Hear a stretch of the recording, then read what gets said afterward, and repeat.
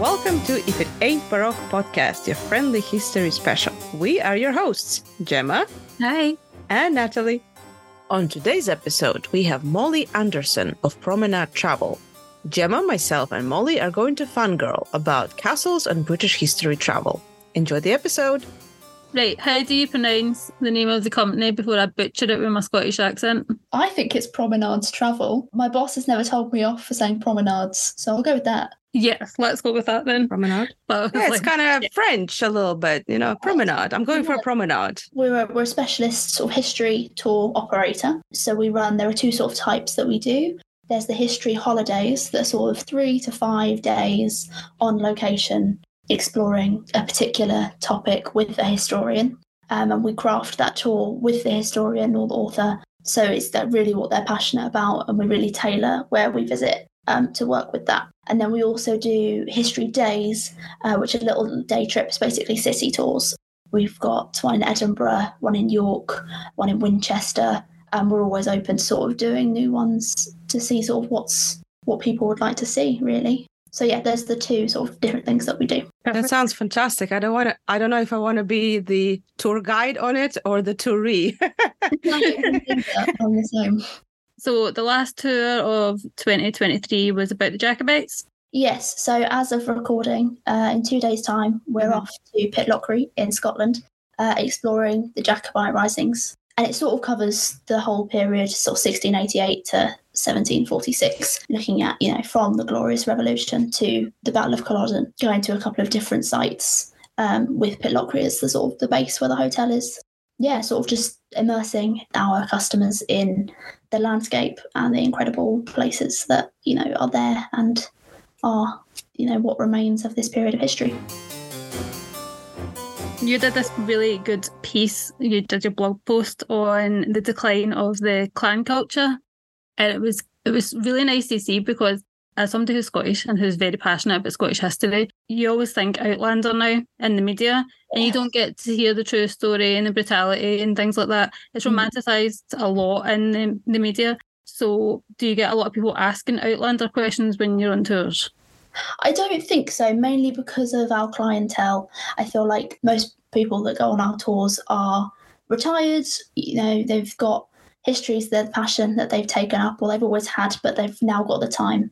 And a lot of those people haven't seen Outlander. A lot have, but I feel like our tours, if you want to go on an Outlander history, the tour of Scotland, they exist and they're great. And that's not what we do. So I think it's a different audience. But you're absolutely right that Outlander has completely released a whole new thing of interest in Jacobite history and the stories, which, is a good thing, but it's not always the true stories. Obviously, it's fiction. But it's a difficult one. I'm seeing the same sort of things with, I think, Bridgerton at the moment. Either of you've been to Crown to Couture, the exhibition at Kensington Palace. Yes. Or there was the Royal Collections Trust as well. Dressing the Georgians. The Georgians, thank you. Yeah. That I think that they're just, I wonder whether it's just since Bridgerton that people are really interested in court dress from the 18th century. So it's a fascinating little thing that's making the public more aware of it and more interested in it. Yeah. It's a catch-22 because, the shows are great, don't get me wrong. I like Outlander. Natalie's a huge fan of Outlander and shouts at me for not watching it enough. But it can screw your reality of history, and it's important to keep grounded to actually 100%. Find out what's real, what's not real. Yeah. And I remember I wanted to go on an Outlander tour, but they left, I think, a few minutes before I arrived. I wasn't late, actually. I wasn't late this time. They left early. So I went on a slightly different tour, and actually I enjoyed it a lot more. It was still Scotland, a lot of Scottish castles. And then Gemma and I, a couple of years later, went on our own. An Outlander tour. Yes. We did our own, though. Yes, and it was actually a little more kind of grounded in sort of fact and reality, and you need to not forget that, because the shows are great. They're igniting. They're making people sort of aware of history and kind of giving the agency to the historic characters, because some of the things that we do on the podcast when it's just Gemma and I, we explore kind of the cosmos of a certain event or a certain person, and then it's always good to include almost a essential. The screen portrayals, because they are almost half sometimes of the kind of the weight of the cosmos of said person or event or what have you. So it's important to keep them in mind, but also important to remember it's not real. Absolutely. I mean, as a young adult, I was obsessed with Philippa Gregory historical novels, and I read them all and I loved them. And they did just inform my opinions of these very real historical figures. Even though they're fiction, Philippa Gregory gave them a voice, which for a long time informed my, who's the good guy, who's the bad guy. Yeah. And then I became a historian, and I was like, well, actually, there's so much more nuance to that. But I've always got a thing I'm always going to have that love of those historical novels. So pop culture really does, even for historians, really influence your perspective on it all. Even when you're into history, like all three of us, like true history, it really does, because we were talking the other day there, and all this stuff has come out now about Catherine Howard being a victim, which is great, and about Thomas Culpeper and stuff. And I said, I can't take it seriously, because Thomas Culpeper to me is the guy out of the Tudors who I loved, and I just can't think of him as being bad, because in the show they've romanticised that. And it's hard to switch off sometimes. No, actually, he wasn't that person on TV. He wasn't that person you grew to love because of a show. In real life, he was not like that, and he was flawed. That's part of the fun of history, isn't it? Is that we never really know. I have this argument with my friends who are scientists or mathematicians, and they're like, I love a straight answer, a correct answer, how can you study something where you never know what's right? I'm like, that's the fun. Yes. Gemma and I have a friend who likes to, I wouldn't say prank us, but definitely likes to throw us in for a ride. And she said Henry VIII didn't exist. And we kind of just have to, one, not to lose our temper in that moment, because I'm a huge fan. Henry VIII didn't exist. Prove to me that he did. I said, yeah, but Hampton Court, but, and you kind of lost for words. But yeah, you just have to remember that, yes, it's kind of perhaps not sort of culture and discipline, and it sort of varies and fluctuates. And then even with Philippa Gregory, it's a great topic, because she brought in the women of Wars of the Roses into the kind of forefront. And we didn't speak that much about Elizabeth Woodville, Margaret Beaufort sort of 15 years ago, but we do now. And I think partly thanks to her effort and her releasing the books, and then the TV shows came out, and we're all kind of got obsessed with The White Queen, obviously, because it's the greatest thing of all time. Yeah, it's changing perspectives as well as time goes on, which is, I find fascinating. So the tours next year, what kind of tours are you going to be doing? So a lot of them are the same ones we've run before, but we've actually introduced two already that are new. So we've got one it's called The Route to Waterloo, looking at, the lead up and to the great victory. And then another one that we've just introduced that I need to remember the name of. That's about the border reivers between England and Scotland and the conflicts there.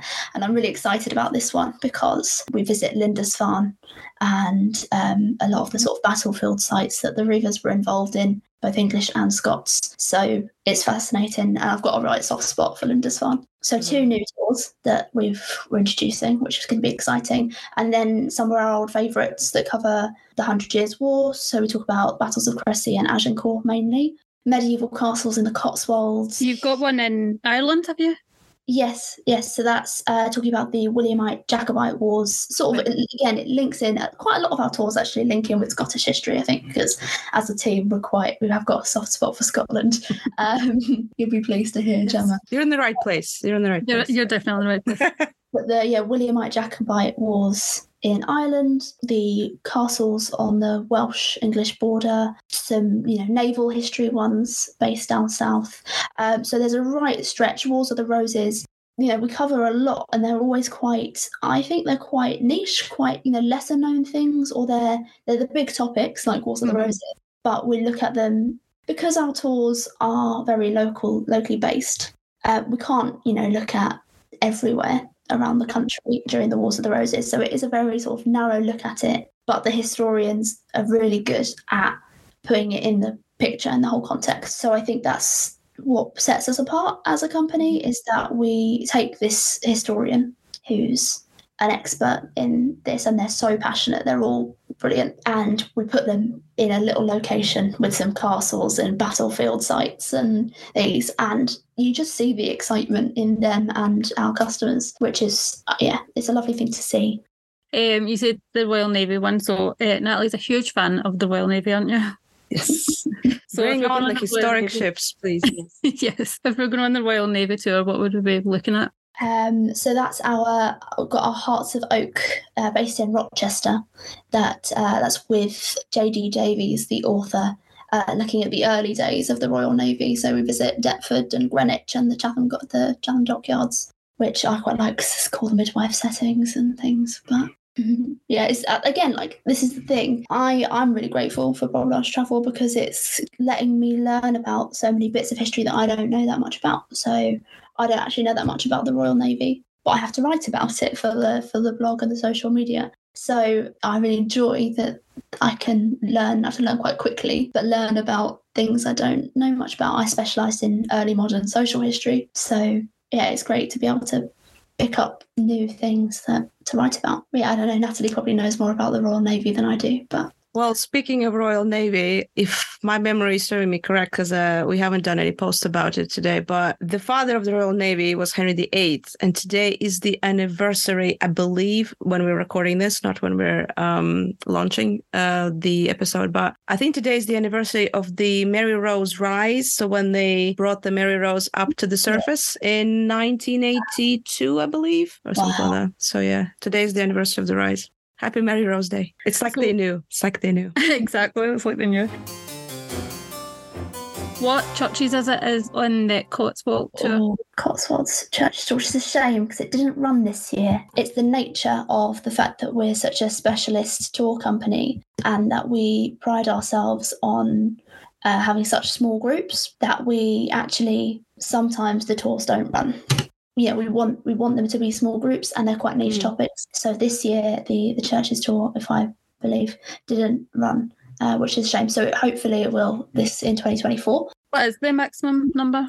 I don't think we have a maximum, but we sort of aim for around 6. So I think there are only 3 people going on our Scotland tour this week, which is great for them because they get such a great connection with the historians because we do. They take you around these sites and then they sit around the dinner table with you and keep talking about it all. So that's great for them. And I think we like to maintain that sort of intimate, very personal sort of nature of the tours. So 6 people is sort of ideal for us. Same as on my walking tours, actually, because I don't like having a lot of people.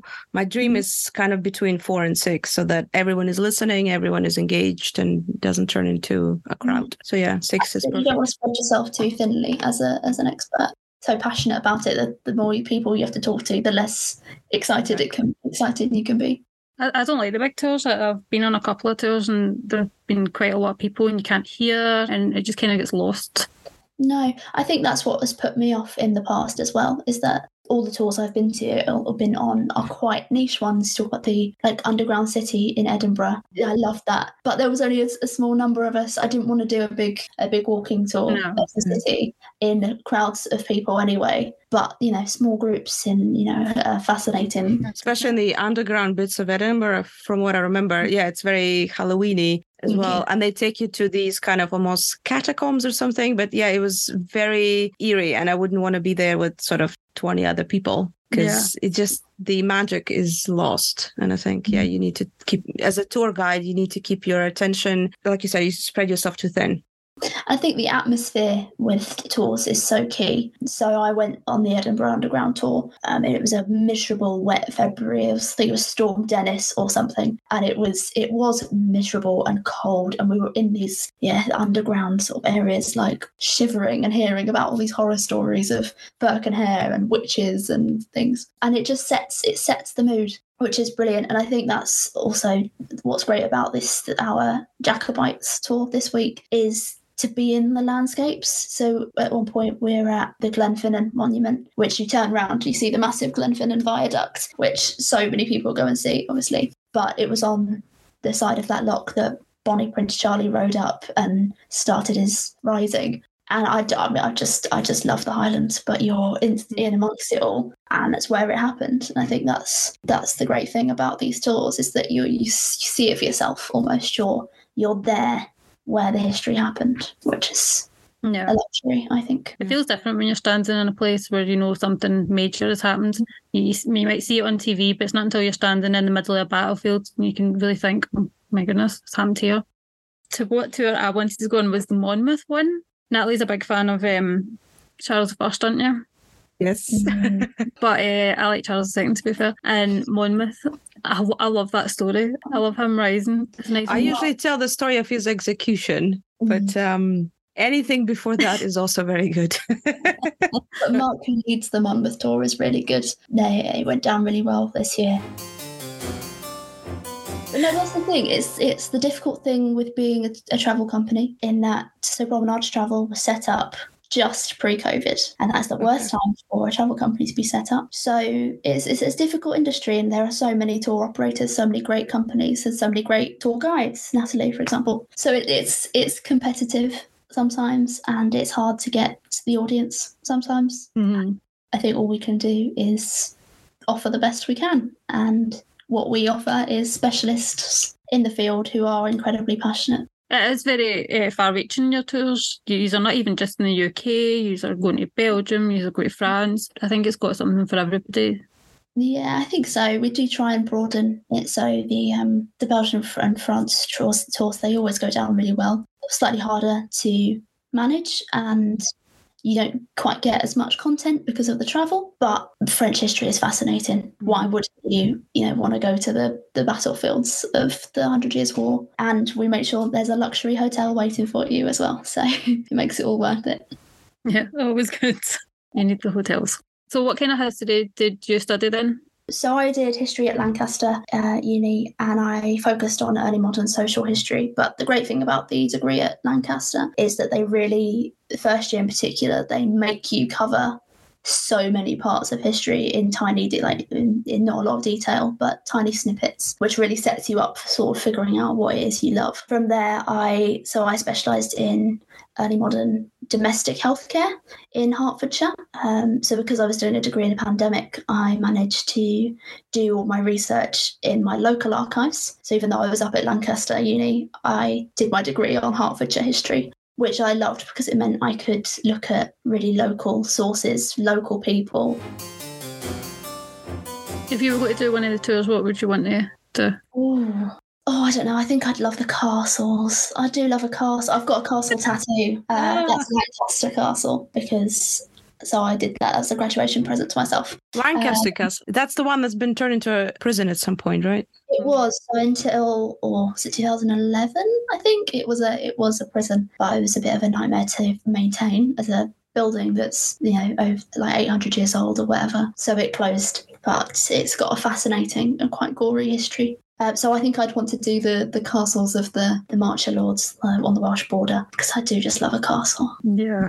What's yours, you two? What's your favourite castles? Stirling. Oh, I do like Stirling. I like Stirling Castle. I think that's probably one of my favourite Scottish castles. I actually really liked Lancaster Castle. I took my kids when they were really young, and they loved it, and they don't really like things like that, but they loved it. I think they liked the fact that it was a jail, because you can go into the prisons and stuff, and they liked all that, and then all the witch history there as well.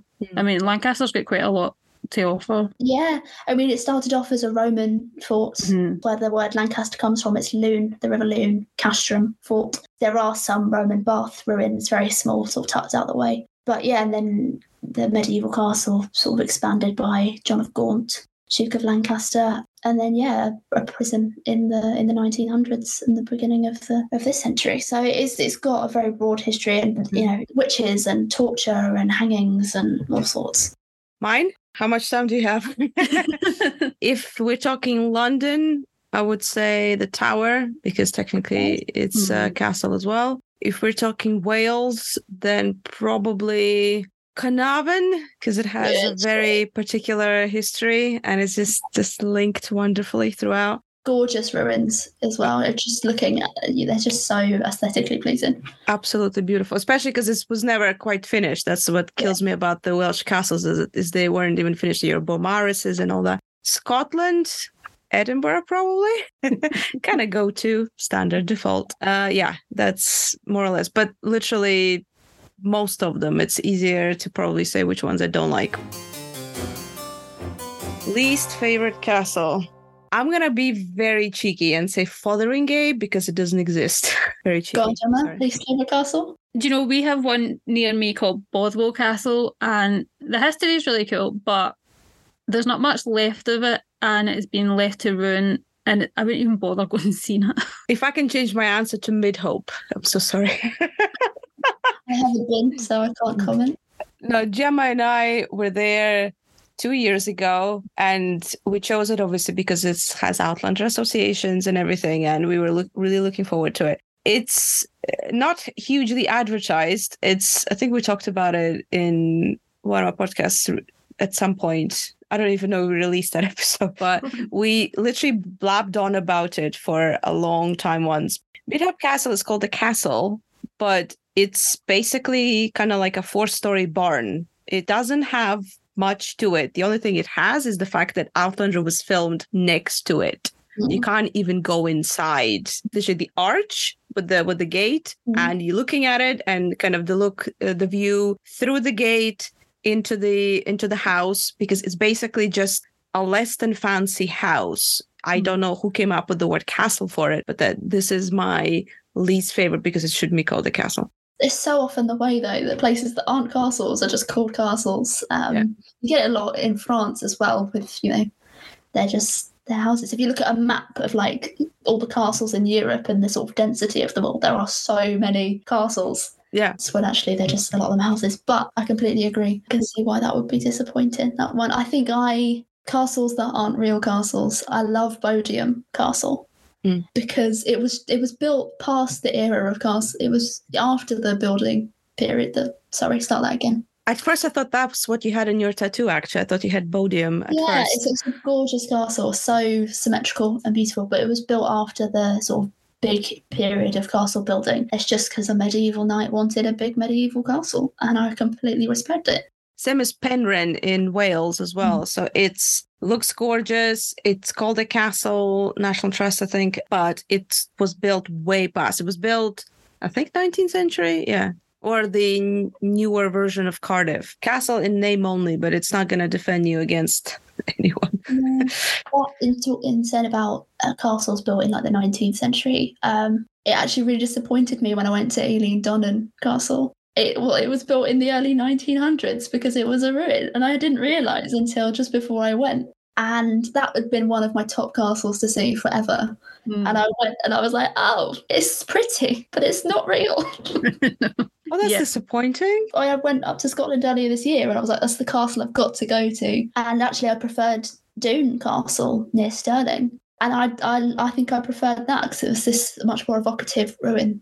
It's a problem with social media sometimes, and what with films and that, you'll see things like Midhope Castle and you think, oh, it's an Outlander, and they'd be great for an Instagram picture, but in real life it's not really worth it. Midhope Castle is really hard to get to. If we didn't have the car, I don't know, or if you were on a tour, I guess, if you were visiting and you didn't have access to transport, you could not get there. Really, really hard to get to. And they warn you that there are no facilities. So there's literally just a guy guarding a gate or something, which is on the other side of the Hopetoun estate where you can enjoy things. But we didn't go there that day because I think they were filming Outlander that day. So we just got the Midhope and we had to hurry to the next one anyway. My friend once called Hahn Airport in Frankfurt. She said it's a barn in the middle of a field. So I'm sorry about Midhope Castle, people.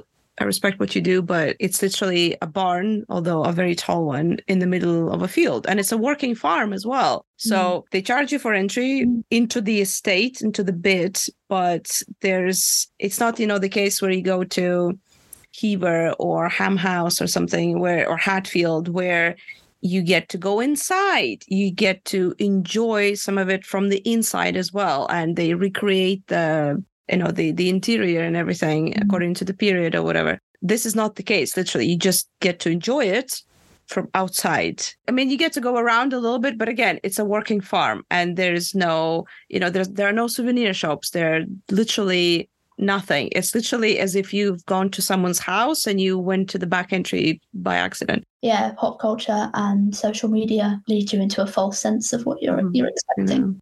I completely forgot, but Alnwick Castle's actually one of my favourites. It's amazing. I haven't been since I was a kid. I really want to go back. It's not that far, like when I've been up to Lindisfarne. No, absolutely good shout.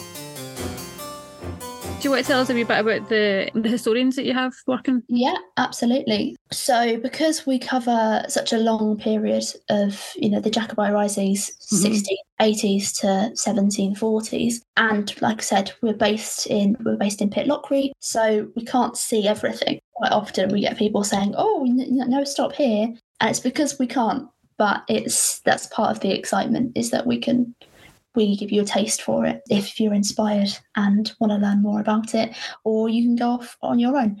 But our Jacobite Risings tour, we go to the battlefield of Killiecrankie, which was a great victory for the Jacobites. We go to Glencoe with the massacre of the MacDonald clan, which is very evocative and a bloody history. Fort William to relive the siege and visit the famous Highland Clans Museum, and then Culloden, where the Jacobite cause ended, in what is, there's a bit of controversy about it, but perhaps the last pitched battle fought in the UK. But with, swinging by Glenfinnan for the monument there and looking at the viaduct, which I just love as a Harry Potter fan as well. Driving through the Great Glen, it's all just gorgeous, and it all sort of creates this sense of being immersed in the landscape where this history has happened, and you can really relive it with the help of these historians. So in terms of the historians that run our tours, we've got quite a good selection, and we're always sort of networking and trying to create new tours with new people. But we've got a great selection of historians on all sorts of different topics. So Dr. Rob Jones is brilliant with our castles, our March of Lords and the Welsh borders. Dr. Samantha Harper is brilliant with the churches in the Cotswolds. We've got our military historians, James Faulkner, J.D. Davis. Christopher Chantner does our sort of World War I tour that we ran this year. So yeah, a great selection on a great number of topics. Julian Humphreys, Barry Hilton. Barry Hilton runs our Jacobite Risings. He's a very proud Scot and fascinated by 17th and 18th century military history and wargaming, and he's fully immersed in it. The passion is there in everything he does. And that's what we pride ourselves on, is picking historians who are so passionate and are good at talking to people and can sort of gauge the interests of the customers and go with the flow to create these really sort of unique experiences for our customers. Yeah, you didn't have the World War I tour for next year. Is that not happening next year? It's not on our calendar for next year, but that is always subject to change. Sometimes we introduce tours quite last minute, but it's one of those things that travelling to France and Belgium for it is an extra pressure, an extra cost. So we sort of weigh up and we gauge interest and go from there. So if people listen to this and really want to know about the British Expeditionary Force in France and Belgium in World War I, then let us know and we'll see if we win it. Where can we find all your social media stuff? And then where can we find all the companies? On Instagram, it's promenades_travel. We're on LinkedIn, and if you just Google Promenades Travel, you'll find us straight away. If you read the blog, that's all my work. So I write weekly articles for that and post quite regularly on Instagram, Facebook, and occasionally LinkedIn, wherever you want to find us. What are you working on your blog now? So I've just sent off an article on the 100 Years' War and some lesser known battles, because that's our first tour of 2024, is looking at the battles of Crecy and Agincourt, which was really popular the last time it ran, so we're looking forward to doing that one again. And then the next article I'll be writing will be on the Border Reivers for the tour that we are introducing for the first time in 2024. It's running in July, looking at the English and Scottish conflicts and raiding and pillaging and all of that fun, and a trip to Lindisfarne, which I will definitely want to go on. I love Lindisfarne so much. Beautiful. I've never been. Have you not? No. If you go in September, there's a company called Dig Ventures, and they do an archaeological dig there, sort of by the ruins, sort of just towards the harbour. And I did that a few years ago, And it was my first ever dig, and they had me excavating human remains. And it was the most incredible experience. So if you go then, you can see what's going on, what they're digging, and sometimes you see some really cool things. But otherwise, it's such a peaceful, but historically charged atmosphere. Yeah. So we're going there next September. Yeah, or July with Promenade Travel. Oh, we're July. Whereabouts in Scotland are you, Gemma? Yeah, I'm in North Lanarkshire, so it's not about 20 minutes away from Glasgow. Fair enough. No, it's not that far. Edinburgh's only an hour away, so Gemma's no longer allowed to drive into Edinburgh. no, because Natalie had come up. When did you come up? 2 years ago. It's the first time. No, you didn't. It was the other month there. Oh, this year. End of July, beginning of August. We went up to Near Inverness way. Went to Banff for the weekend, and I had Duff to. House. Yeah. Where did I pick you up? You picked us up in Dunfermline. So we did. That was the closest we could get. Well, I could get with the car. And we wanted to see stuff in Dunfermline anyway. But before that, I could just pick you up in Edinburgh. Is it Dunfermline? Is it an abbey or a cathedral? So it's an abbey, and next to it are the remains of the palace. So I wanted to go there forever because, like Gemma said before, I am crazy about Charles I. When I read that he was born there, I said, I want to go there. And then finally this year we got to go. So yeah, I think it's, on the same premises. So you have the giant abbey, and it has a lot to do with Robert the Bruce as well. And that's where Charles I was born. So yeah. I know someone who got married there, and I was very jealous because what an amazing place to get married. It would be amazing to get married though. The thing, isn't it, is that the people who work at these heritage sites really do make such a difference. Absolutely, yeah. To your experience, it really is key, visitor experience. Mm-hmm.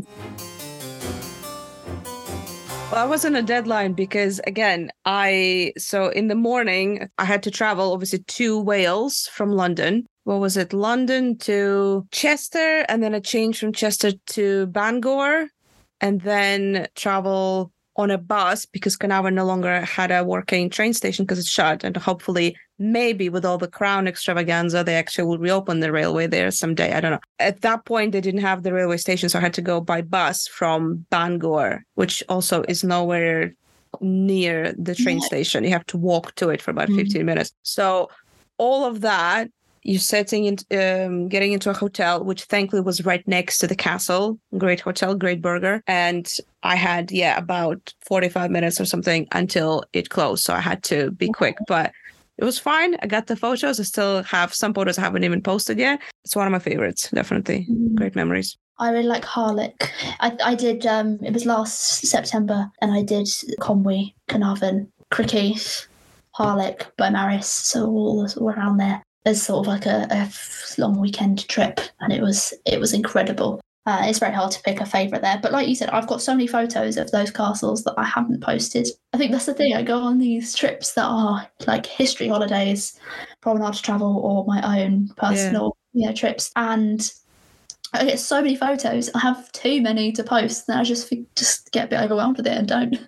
We hit a few castles and we didn't even go in. Do you remember, was it Scone we got to? We got to Scone, and again, it's the staff are really amazing. If you ask, we had said to the poor guy on the door, who will not name in case he gets sacked, but we said to him, we don't want to come in. We were went into Scone, so we did. So we got to Glamis, and we said to him, we just want a photo, because it was like £20 to get in, wasn't it? And we didn't have time. We had to either make the Glamis or we make Scone, but there was no way we could do both. And we already had given up Duff House. It was a long day. A long day and a lot of travelling, but it was fun. But we said to him, we just want one photo outside or a couple of photos of the castle. And he said, all right, okay, on you go. And he let us in for a couple of photos, and then we headed back out. Yeah. When they go back up and actually see inside. But yeah, visitor experience really is really key. I was at Dunvegan Castle on the Isle of Skye, and the queue for tickets was so long. And that's fine. There was one person at the kiosk, and that they're working really hard. I completely understand. But the lady in front of me, she was American, and she was spending the whole time chatting to me. We're having a great conversation. And she was saying, I'm not actually coming today. I'm just getting tickets for tomorrow so I can skip the queue. The front of the queue, we've been queuing for ages. And the guy was like, you can't buy tickets for tomorrow. You buy tickets now for today, or you can buy them online for tomorrow.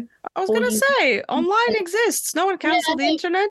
And she queued for ages for tickets for the next day, and he was like, no. That's such a shame, because older generations, my dad can't do anything online at all, and he loves history, he loves going to museums and castles and everything else. And when I take him places, it's me that's doing it, obviously online, if I have to book online. You have to make it accessible to all the generations, especially a little bit younger people like me who are really not that tech savvy. No, me neither. You saw me try and join this call. But no, accessibility is key. Mm-hmm. It's a debate in a lot of heritage sites, obviously, putting in like lifts and things. Yes. And historic floorboards not being able to support modern wheelchairs. Accessibility is a very real issue in heritage. Yeah. What is your thoughts on the cathedrals and that? Do you like going to the cathedrals as much as the castles? I do love a cathedral. Ely Cathedral in Cambridgeshire is gorgeous, the sort of octagon ceiling. So I do love a cathedral. I'm not particularly religious, but I just, obviously I've studied the dissolution of the monasteries and things, and they're just incredibly evocative places, whether ruined or not. So from an artistic and architectural point of view, I absolutely love them. Yeah. They're gorgeous. At Ely Cathedral, when I went, they had a table there that was made of a slice of a tree that it was like a prehistoric, like 40,000 years ago or something. This tree fell into a peat bog and was perfectly preserved. And they made a table out of this, like a slice of this tree. And I can't even tell you how long this table was, but it didn't look out of place in a giant cathedral. And it's an incredible thing to see. I think it was going on tour of a few other cathedrals. It's in Cambridgeshire. It was sort of another aspect of local history, prehistory that just sort of, it brought in more people and another side of local history, which I love. I'm a graveyard fan. I love graveyards.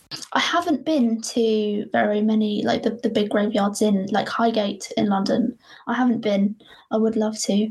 Yeah. My campus, so I go to Queen Mary University of London for my master's, and we've got a Jewish cemetery in there from like the 1700s that's just in the middle of our campus, and it's fascinating to sort of see. And it's a lot of Jewish history in the East End of London.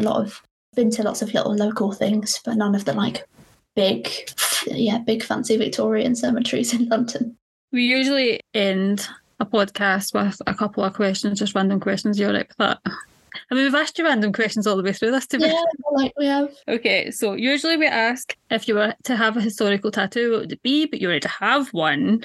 So is there another one you have in mind? So as part of my third year at uni, I looked at a lot of sort of medieval manuscripts, and the marginalia I was absolutely in love with. So for a long time, I've played around with the idea of there are like little, marginalia of sort of cat snail hybrids, and weird little animals and like things like that. So I've thought for a while about getting a little snake cat thing on my arm. Not really sure. We'll see. I might, because Lancaster Castle was a graduation present. Maybe as a graduation present for my master's, I'll get Hampton Court Palace. We'll see. Molly, thank you so much for joining us. And we'll see you again at the Jacobite season. Thank you so much for tuning in to another episode of If It Ain't Baroque podcast. Please like, subscribe, and share with your friends. Gemma and myself, you can find us on social media. The handle is at If It Ain't Baroque podcast on Instagram. And we have an account on the X of the Twitter where we are at Baroque Podcast. And if you'd like to read our blog and find out more, please visit the website ifitaintbaroque.art. If you'd like to join me on one of my walking tours, and I have 3 at the moment, one about the medieval and Tudor monarchs, one about the Georgian and Windsor monarchs, and one about naughty London in Southwark. Please join me. The website is reignoflondon.com, and there will be links in the description of this episode. Thank you so much, and see you next time.